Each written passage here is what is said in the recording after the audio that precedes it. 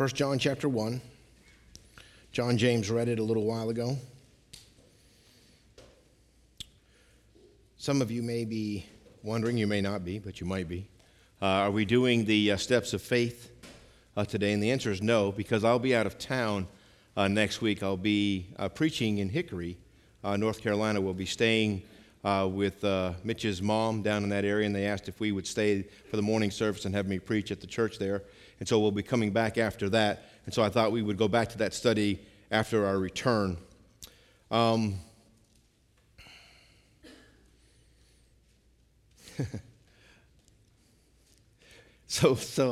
you guys think might think it's odd. So I had a week. I have 1 week. I have this sermon right here. It's like, well, what do I preach in a one message sermon? Can't study a book in one message, right? So what do we do? And so I was going over in my heart and mind what it is that the Lord has been showing us as a church family. And then I realized that I really believe if it's what you want, if you're here this morning and what you would like is to understand better God's power to make you the man or woman or young person that God wants you to be, if you're born again, if you're a new creature, and you'd say, there's something that I think God is wanting to accomplish in my life, and I need to see it in His Word, I think perhaps we'll be able to see that together this morning. I'm going to read a little bit, and then I'm going to pray, and then we're going to look just for a few minutes, Lord willing. Starting in verse 3. So 1 John chapter 1, verse 3. That which we have seen and heard declare we unto you, that ye also may have fellowship with us. And truly our fellowship is with the Father and with His Son, Jesus Christ. And these things write we unto you, that your joy may be full. This then is the message which we have heard of Him, and declare unto you, that God is light, and in Him is no darkness at all. If we say that we have fellowship with Him and walk in darkness, we lie and do not the truth. But if we walk in the light as He is in the light, we have fellowship one with another, and the blood of Jesus Christ, His Son, cleanses us from all sin. If we say that we have no sin, we deceive ourselves, and the truth is not in us. If we confess our sins, He is faithful and just to forgive us our sins and to cleanse us from all unrighteousness. If we say we have not sinned, we make Him a liar, and His word is not in us. Our Father, help your children. And Lord, those that are here this morning who are not your children, Lord, may they be truly convicted by their lack of even care concerning these things. Lord, may they realize how great Jesus is and desire Him. And Lord, may we, your children, realize how great a Savior and salvation we have. May we understand better the completeness of this salvation. And may we confess our sins, Lord, that you might change us. We thank you for these things in Jesus' name. Amen. Most of you are aware that John James had a very busy month of March, and as a result of that, he asked Brother Don Mendonza if he would teach the Sunday school for the month of March in this room. And he agreed, and so he did. And he told me, I don't remember when, but he told me a couple weeks before it was time for him to do it, what he was going to be doing, and he said he was going to be looking at 1 John. And I have to be honest, my initial thought was, no, you can't look at 1 John. We have 2 Peter, and then 1 John comes after that. And then I realized that we were in 1 Peter for like a year, so maybe it would be all right. And so, I've been studying 2 Peter, getting ready for that study, and as Don was doing 1 John, I don't know what week, the second or third week as he was doing, I think it was the second week as he was doing 1 John. And he was talking about pronouns. You guys may think, well, that's odd that you'd be so blessed by pronouns. But I really can't tell you what an exceptional reality God struck me with as I was realizing in 1 John there are they or them, but they're lost. They're not part of this at all. But the book itself is written to we, to us, to those who are new creatures. And the vast majority of the wording is actually for us. And here's the mistake that we have made. Because we see some of the phrasing in John chapter 1, and we believe that God is talking to two classes of people, the saved and the unsaved, but he's not. He's talking to the saved the whole time. John chapter 1, he's talking to the saved. He's talking to those of us that are new creatures. And here's what he's pointing out. What he's pointing out is that we don't have everything that we have. And I know it's a strange phrase, but we're not entering in to what it is that God has for us. We are weaker than we need to be, and we have less joy than we ought to have. And God wants to rescue us from this. And all we have to do is be honest about it. That's all we have to do is be honest about it. So let's look. I'm going to read the passage again, and I want you to notice what he's talking about. I want to go back to verse 3, okay? So he says, that which we have seen and heard declare we unto you. So they are writing, this is written to us by those who know God, to those who also know God, but those who seem to be lacking somewhat perhaps. That which we have seen and heard declare we unto you, that ye also may have fellowship with us. And truly our fellowship is with the Father and with his Son, Jesus Christ. And these things write we unto you. Maybe you want to underline this in your Bible, that your joy may be full. So here's the point. Would you like honestly, and I mean this, would you like your joy to be more full? Would you like to have, Christ came that we might have life and that we might have it more abundantly. And would you be honest and say, my life in Christ is not as abundant as perhaps it ought to be? Remember how Moses had seen the glory of God, and yet he cries out, show me, I pray thee, thy glory. There's a desire when you begin to know God, when you begin to see how wonderful the Lord Jesus is, there's a strong desire to see more and more of the glory of God. Now here's what hinders that. There's still the flesh that wants its way.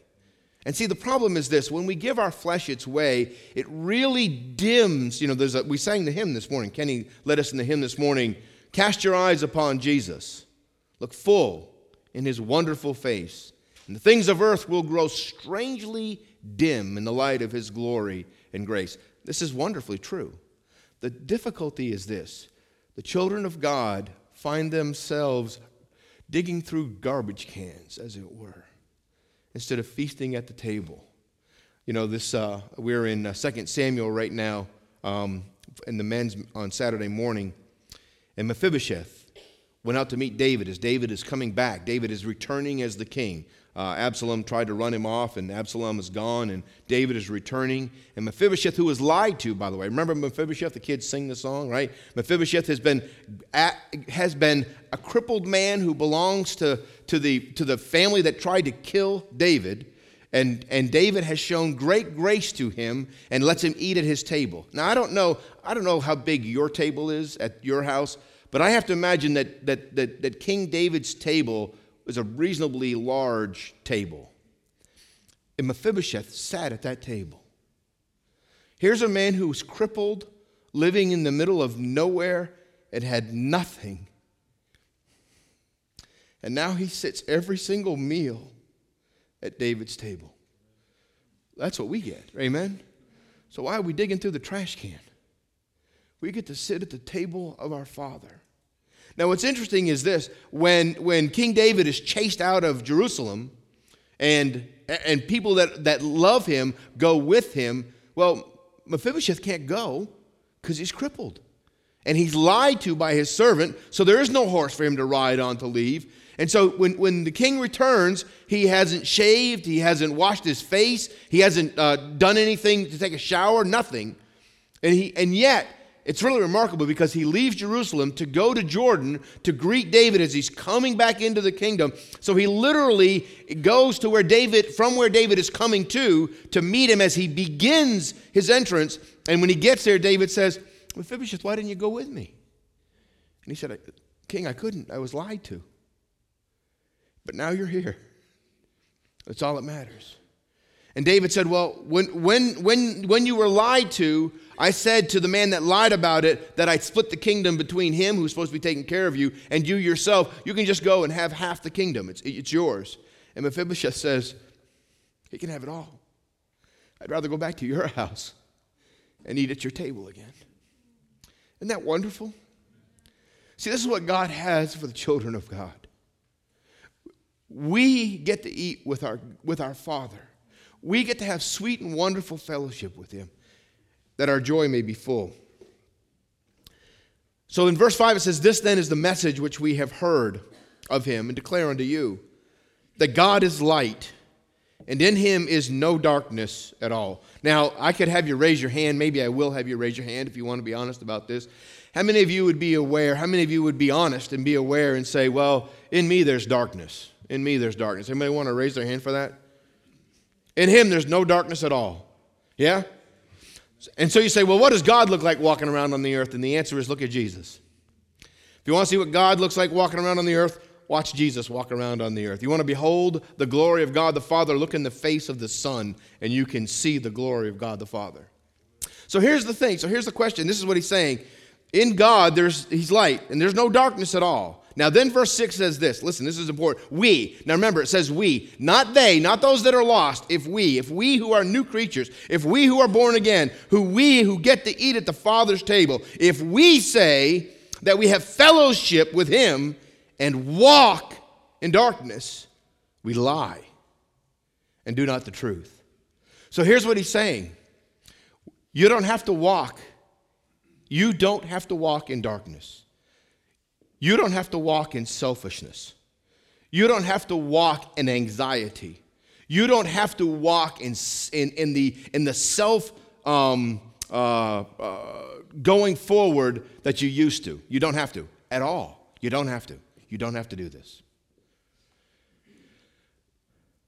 But if we walk in the light, as he is in the light, we have fellowship one with another, and the blood of Jesus Christ, his Son, cleanses us from all sin. So this is such a wonderful truth. Boy, this is such a misunderstood passage. I expect Bobby McKinney, who happens to be here with us, to write a song about this sometime in the near future, okay? You can improve upon this sermon and write a song on this that will help many people.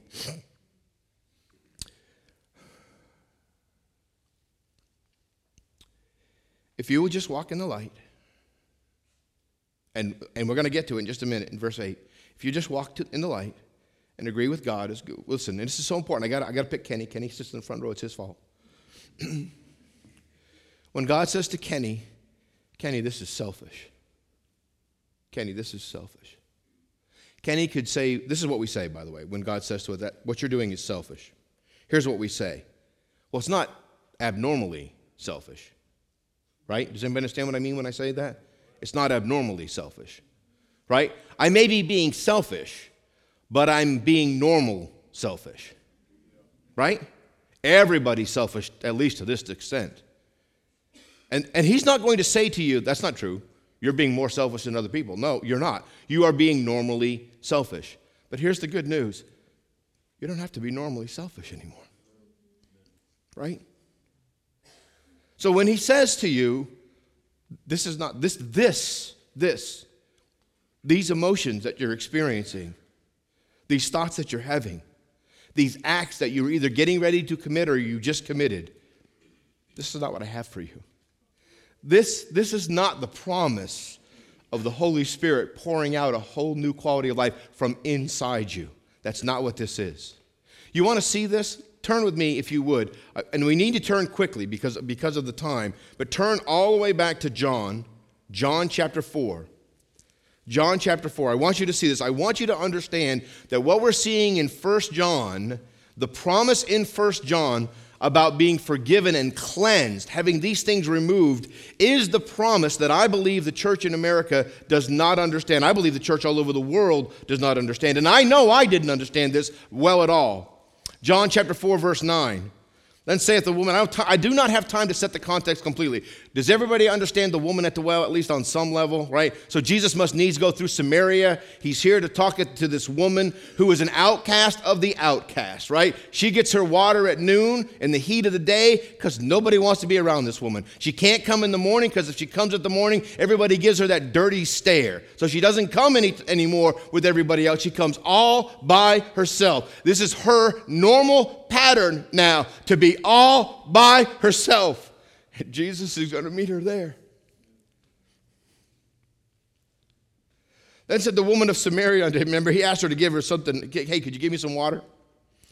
And she said unto him, how is it that thou, being a Jew, ask drink of me, which am a woman of Samaria? For the Jews have no dealings with the Samaritans. By the way, this is a prejudiced action that God does not have, okay?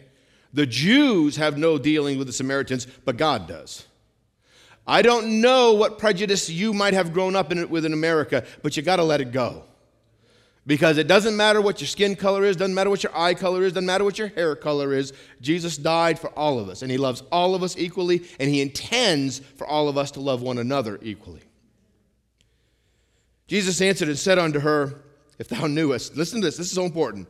If thou knewest the gift of God, and who it is that saith to thee, give me to drink, thou wouldest have asked of him, and he would have given thee living water. And the woman said unto him, Sir, thou hast nothing to draw with, and the well is deep. From whence then hast thou this living water? Art thou greater than our father Jacob, which gave us the well, and drank thereof himself, and his children, and his cattle? Jesus answered and said unto her, Whosoever drinketh of this water shall thirst again. But whoso drinketh of the water that I shall give him shall never thirst. But the water that I shall give him shall be in him a well of water springing up into everlasting life. Now this is important. Turn to John chapter 7 so you can understand this a little bit better. John chapter 7. And I do not have time to fully develop this, but you need to fully develop this in your own understanding. You do your own study on this, and what you'll find, of course, we'll keep making reference to it, but I don't have time to go through all of this today, but I really want you to understand what's going on here. What is the promise that he's talking to her about? What is the promise that he's making reference to that God is already talking about? John chapter 7, verse 37. John 7:37. Make sure you write these down, please, so you can take them with you. In the last day, that great day of the feast, Jesus stood and cried, saying, If any man thirst, let him come unto me and drink. He that believeth on me, as the scripture has said, out of his belly shall flow rivers of living water. Now, what's significant about this is what shows up just after this. As you'll notice, he's talking here about the water that he wants to give them. And in verse 39 it says, read this, please write this down, please take this with you. But this spake he of the Spirit, which they that believe on him should receive. For the Holy Ghost was not yet given, because that Jesus was not yet glorified. So please look up here. This is so significantly important. So what Jesus is saying to the woman at the well, what Jesus is saying to everybody at the last day of the feast is this: if you'll come to me, I will give you living water that will be within you. It'll be the Holy Spirit. And listen, I'm telling you, and it's going to change everything. It's going to change everything. No more religion. No more trying in your strength to please God anymore. No more sin having dominion over you and you having to be driven by your own lust. No more of that. Going to set you free from all of that. Amen?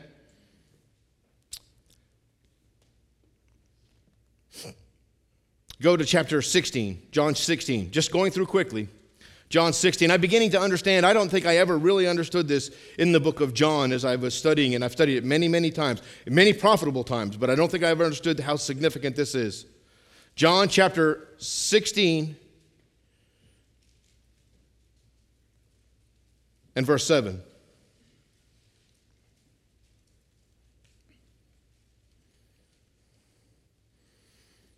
Now, if you go up just a little bit, it says in verse 6, but because I have said these things unto you, sorrow hath filled your heart. What he's saying is this: I've got to leave. I've come to rescue you. I've come to rescue you. I've come to live a perfect life. I'm going to lay down that life, and then I'm going to go. And it says, because I've told you this, sorrow hath filled your heart. Nevertheless, I tell you a truth. Now listen, this is funny. I don't mean funny as in ha-ha, funny as in important. I have to go, and sorrow has filled your heart. And it's okay that sorrow has filled your heart because I have to go. Nevertheless, I tell you the truth. It is expedient for you that I go away. For if I go not away, the Comforter will not come unto you. But if I depart, I will send him unto you. Is this not wonderfully true? Here's what he says. This is so important. Now remember, after his resurrection, Mary's going to try to touch him. He said, Mary, don't touch me yet. Don't touch me yet. Because I have not taken the blood into the Holy of Holies yet. Don't touch me yet. But when I go, I'm going to send forth the Holy Spirit. The Holy Spirit's going to change everything. Now, how many of you would say honestly, I don't think I really understand the Holy Spirit changing everything? Raise your hand if you would say, raise that. Raise it nice and high. Don't be ashamed. I didn't understand this for a long, long time.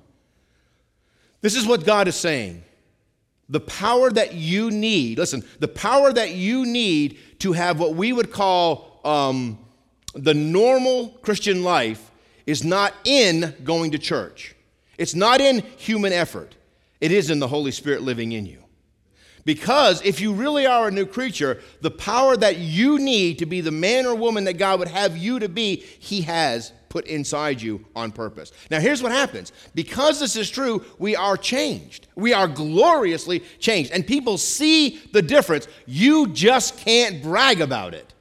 Because when people say, how did you become the wonderful Christian you are? You can say, oh, in me that is in my flesh there dwelleth no good thing. I am not a wonderful Christian, but I have a wonderful Savior. And my wonderful Savior sent the Holy Spirit to live inside me. And God the Holy Spirit lives here and has changed me. This is what he means in Acts chapter 1, verse 8, when he says, but you shall receive power after the promises come, after the Holy Spirit has come, and you shall be what? Witnesses unto me. Because that's what he's going to do. Nevertheless, I tell you the truth, it's expedient for you that I go away. Again, I know I've said this a number of times, but how important this is. Jesus is Emmanuel, which means what? Anybody know? God with us. And what can be better than God with us? And the answer is God in us.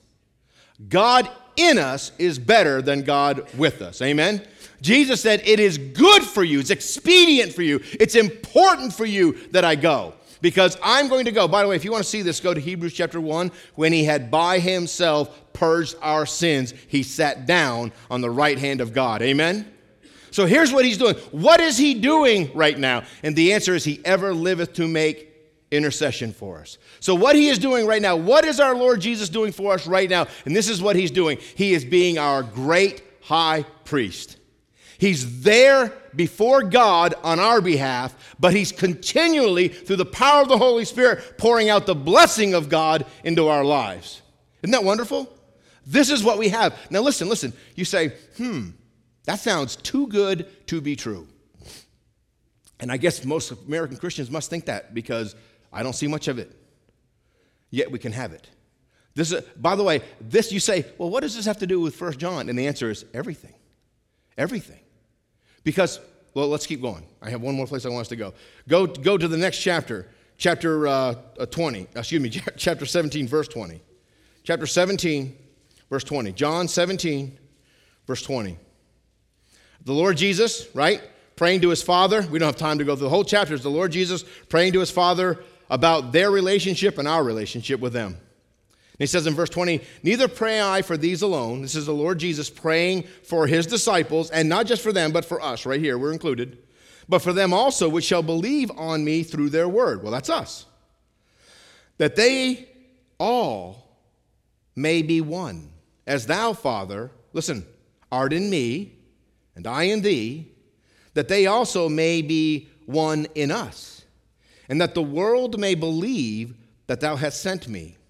And the glory which thou gavest me I have given them, that they may be one, even as we are one, I in them, and thou in me, that they may be made perfect in one, that the world may know that thou hast sent me and hast loved them as thou hast loved me. So here's what's going on. This is wonderful. So here's what's going on. Here's the promise.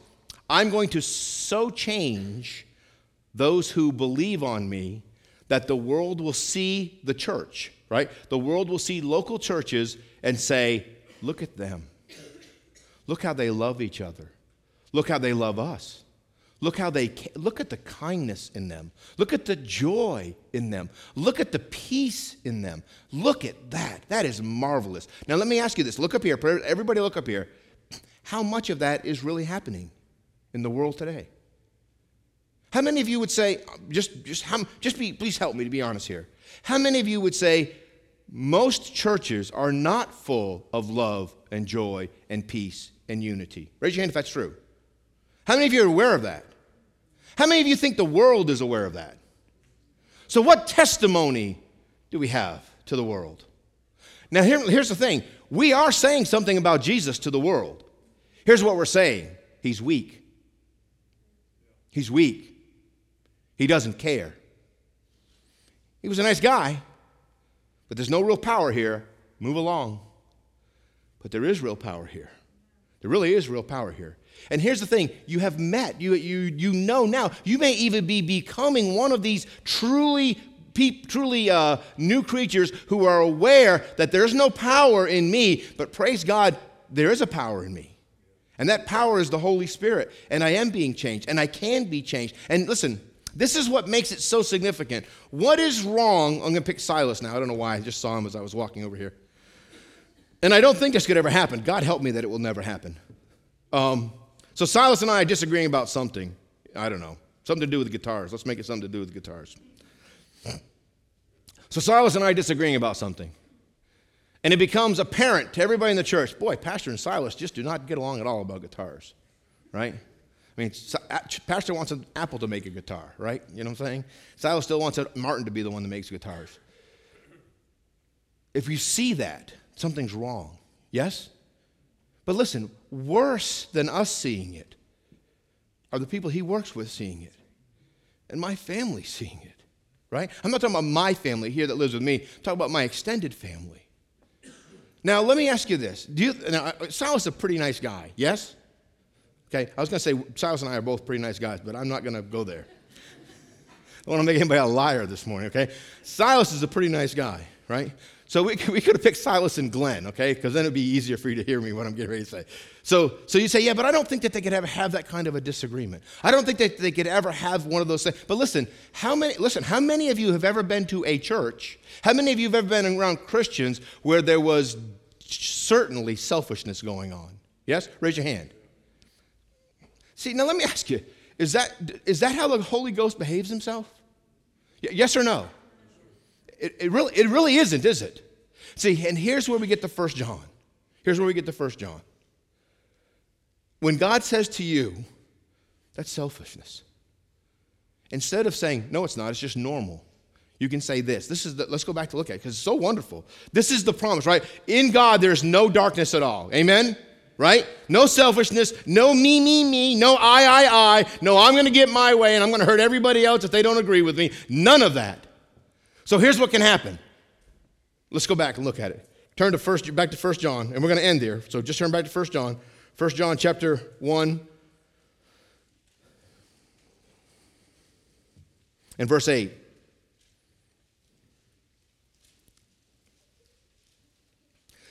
So here's what's happening. This is what's happening in 1 John. The Holy Spirit is convicting you or I about sin in our lives. Not because he doesn't like us. Not because he's an exacting jerk, right? Oh, you're doing that wrong, right? We've all met Christians who act as if that's what sin is. Oh, you're not doing like I would do it, right? That is not what the Holy Spirit is saying. This is not what this passage is saying. It says if we say we have no sin, when the Holy Spirit says you're being selfish, all you have to do is say this: I am. I am. I am. You're going to hurt somebody if you keep doing that. I am going to hurt somebody. I probably already have. And I repent. And I repent. So here's what he says. If we confess our sin, he is faithful and just to forgive us our sin and to cleanse us from all unrighteousness. Isn't that wonderful? Right? You're getting ready to hurt everybody. Literally, to hurt the testimony of Christ throughout the world. And he says, you're being selfish. And you say, I am. You're right. I confess that. I am. I am. And he says, it's okay. I forgive you. And I have the power to change you. Please change me. Please change me. I don't want to do this anymore. I know I've said it a number of times, but I'm realizing more and more the power of God to do this. And I mean this with all of my heart. I would to God that this would be a changing day in so many lives today. Honestly, how many of you can say honestly, I am a new creature. I really am a new creature. And I really want to have this kind of power to make me no longer ever be selfish and hurt anybody else. Anybody want to say that honestly? Raise it up high, nice and high. You know, if there was a once for all button, right? And I would to God there was a once for all button. I'm telling you. I really mean that. I wish there was a once for all button. I would put it right up here in the front, and you guys could and I'll tell you, you wouldn't be able to get there before I did. Right? My days of jumping are almost over, but I would jump there to get to that button. To hit that button and say, once for all, never going to do this again. But here's the thing. Daily, we have to get up daily, right? Do what? Take up our cross, and follow. And what does that mean? That means daily, he has to be able to say to you, that's selfish. And you have to be able to say, you're right. I was going to be selfish. I was going to hurt that person with my selfishness. And I was going to ruin, not my testimony, I was going to ruin your testimony. I was going to say that you're weaker than you are. Lord, conquer this in me, please. And here's what he says. I forgive you. And I can overcome this. That's the power of the Holy Spirit. That's what the power of the Holy Spirit looks like. I don't care what the charismatic movement's saying today. I really don't. I don't care what the Pentecostal movement is saying. I don't care what any of that is saying. That's the power of the Holy Ghost right there. The power of the Holy Ghost is to convict us. That's wrong. That's selfish. For us to agree with him and then for him to overcome it in our lives. That's the power of the Holy Spirit. And that's the promise of God. That's the well of water springing up, not into us, but out of us. That's what God is talking about. That's what's going on right here. This is to me, this is such a wonderful truth. So if we will do this, he is faithful and just to forgive us our sins, cleanse us from all unrighteousness. If we say we have not sinned, we make him a liar, and his word is not in us. Now, here's the thing. You can say, well, I'm past that now. Here's the irony. Say it out loud. I'm past that now. Right? Just in the very saying of it, we're all going to go, you just proved yourself, right? Just a few weeks ago on a Thursday night, we had a young man come visit. He was here on the Thursday night, and he said, I am so glad that God has overcome arrogance in my life. And as he was saying it, I thought, oh, I used to make that mistake. Yeah, no, he hasn't. I just heard it. No, he hasn't. Here's the thing. He does have the power to overcome arrogance in our lives daily. And we'll have to die to ourselves again and again and again and again. By the way, there's coming a day when that won't have to happen anymore, right? In a moment, in the twinkling of an eye, man, we will all be changed. We may not all sleep. In other words, we may not all die. When the trumpet sounds, if we're here when the trumpet sounds, in a moment, in the twinkling of an eye, praise God, we'll be perfect. Amen? But until then, sin dwells in us. But so does the Holy Ghost. And he can conquer that selfishness in our lives. All we have to do is when he says, you're being selfish, you're right, I am. You're right, I am. I confess it. He says, okay, I forgive you. and I can overcome it. Father, thank you for your word. Lord, I thank you for so great a love and so great a power. Lord, I pray that your children, each and every one of them, would confess that sin, Lord, today, now, confess that sin of selfishness. Lord, and ask you, please overcome this in my life. Lord, I confess this, I do not. And Lord, if there's anything that has to be done to make it right in somebody else, to go to someone else and say, I'm sorry. I've hurt you. I've hurt Christ's testimony, and I don't want that to be true anymore in my life. Father, you accomplish this, please. In Jesus' name, amen.